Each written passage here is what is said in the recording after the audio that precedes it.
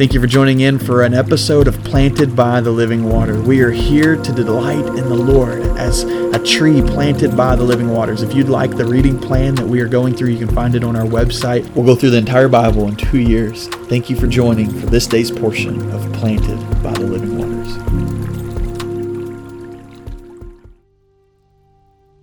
Welcome to episode 214 of Planted by the Living Waters. Today we are catching up with our Old Testament reading, and so we had just finished up Song of Solomon, and was that interesting on Wednesday night. If you got to come on Wednesday night, we had a wonderful chat, wonderful time talking about the things of Song of Solomon, and if you missed it, you missed it.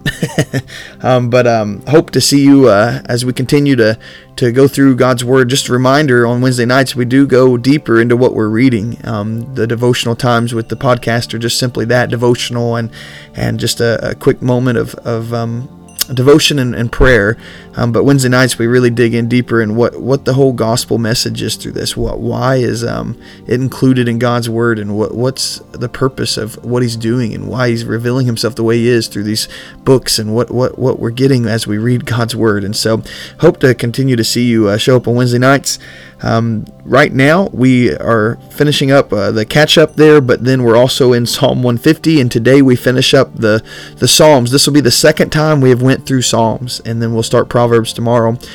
We will eventually, by the end of the 2 years, we'll have went through Psalms and Proverbs 4 different times, and so we've went through them twice this year, and we'll go through them twice again next year, just to continue to have a spirit of devotion and worship every day, no matter where we are in the narrative of God's Word. And so today, Psalm 150, it says, "Hallelujah, praise God in His sanctuary, praise Him in His mighty expanse, praise Him for His powerful acts, praise Him for His abundant greatness, praise Him with the trumpet blast, praise Him with the harp and lyre, praise Him with the tambourine and dance, praise Him with strings and flute, praise Him with resounding cymbals, praise Him with clashing cymbals. Let everything that breathes praise the Lord. Hallelujah. Hallelujah. Praise the Lord. He is great. Abundant is His greatness. How great Thou art. He is so great. And I'm just reminded every day of how great He is. Just to fill you in a little bit on some of the things happening this week, just to remind you just how big God is. Sometimes we're just thinking about our little community here in Blackfoot, Texas, in the middle of nowhere, it seems like, or as someone has once said, 4 miles north of nowhere. But as we are here, sometimes we think we're just doing our own little thing, but God is bigger than that. The God that's here is the God that's working around the entire world, and He's allowing our story, what God is doing in and through us here at Friendship, what the revival He has given us, He's allowing it to be shared nationwide, and I think that's incredible. I just wanted to encourage you with that, because it's been such an encouragement to me. The American Family News put an article out about the revival that has happened over the summer here at Friendship, and it's been broadcasted on American Family Radio, which goes all across the nation in 11 other countries. And so it's just crazy. When I read this, I think, praise Him for His abundant greatness. Man, God is great. And I say that not because we're receiving glory for what He's doing. I say that because He's impacting and encouraging and affecting people all around the world because of His revival that He's brought here and what He's continuing to do in the life of our church.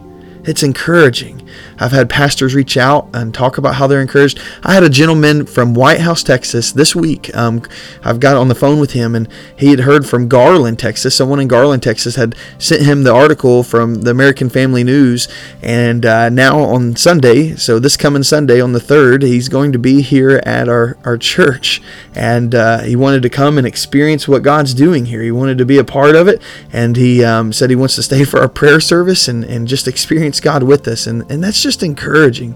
What a blessing it is to be able to see God encouraging those all around us, and not just us, but those even far from us. Praise the Lord, His greatness. He deserves glory for what He's doing, and we're going to rejoice. And I'm just asking you to rejoice with me. Can you rejoice with me for the work God's doing in our community, in our church, the revival He's brought and that He's continuing to bring? Would we pray and be desperate that God would continue His revival work, that He would spark that revival across the nation, that He'd spark revival across the globe, and that we'd see an awakening, souls come to know Christ? I mean, this is how awesome and how big our God is. And what if He wanted to do it in a little town, Blackfoot, where He starts it all? I mean, Wouldn't that be incredible? He said, nah, God wouldn't work that way. God worked that way a couple thousand years ago with a little town called Bethlehem. It seemed insignificant. It seemed like maybe nothing really big and world-changing could come from that place. And then they moved to Nazareth, where they grew up and where Jesus would grow up. Nothing comes out of Nazareth as good. A little insignificant town. Here we are in Blackfoot, Texas, a little insignificant town, perhaps. But what if God chooses to use what he's done here to spark something nationwide? I just believe God may do that. Father, we love you. We're so thankful for you. Lord, abundant is your greatness.